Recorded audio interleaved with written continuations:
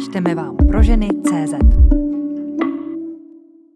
Nejlepší filmová princezna Diana je Elizabeth Debicki, Neskutečně se jí podobá a cenu si převzala bosa. Článek napsala Lucie Švirková.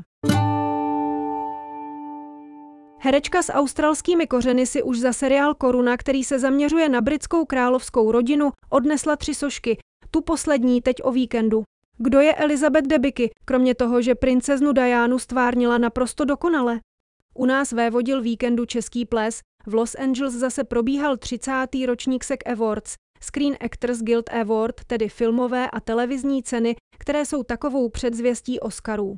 Jednu z cen obdržela Elizabeth Debicki, která si sošku odnesla za svůj výkon v roli princezny Diany v seriálu Koruna a porazila ve své kategorii třeba Jennifer Aniston v seriálu Morning Show nebo Bellu Ramsey v seriálu Last of Us. Nejlepší seriálová Diana. Elizabeth Debicki řekla, že vítězství vůbec neočekávala a být nominována vedle takových hereckých kolegyň je pro ní podsta. Na pódium si převzít cenu přišla bosa. Prý si boty špatně zapnula, tak je raději odhodila, aby jí nepřekážely. I tak ale byla ve světle modrých obepínajících šatech od Armani Privé okouzlující. Na pódiu poděkovala celé korunní rodině a vyznala se, že práce na tomto seriálu byla pro ni obrovský dar. Jakožto Diana si zahrála v posledních 2 sériích, kdy převzala štafetu od neméně talentované Emmy Corrin. Děj se točil okolo rozvodu s princem Charlesem, kolem jejího vztahu s Dodym Al-Fayedem a vrcholil tragickou autonehodou v Paříži v roce 1997. 3. cena v pořadí.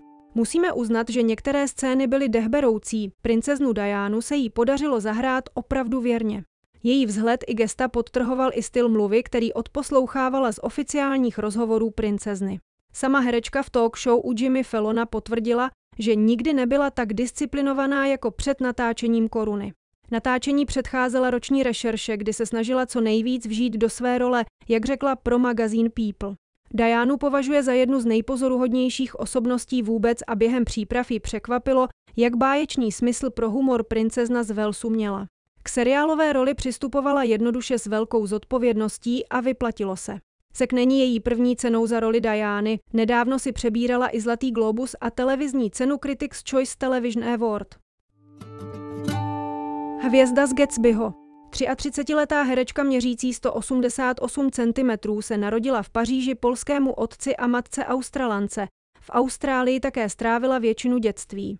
Chtěla se dát na dráhu baleríny, ale její výška jí v tom zabránila, vrhla se tedy na herectví, které i vystudovala.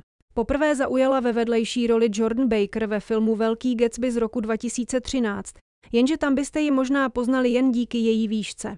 Ve filmu měla totiž černou krátkou paruku a vypadá úplně jinak než v reálu. Za pozornost stojí ještě její filmy Noční recepční z roku 2016, Akční trhák Tenet z roku 2020 nebo 2. a 3. díl Strážců galaxie.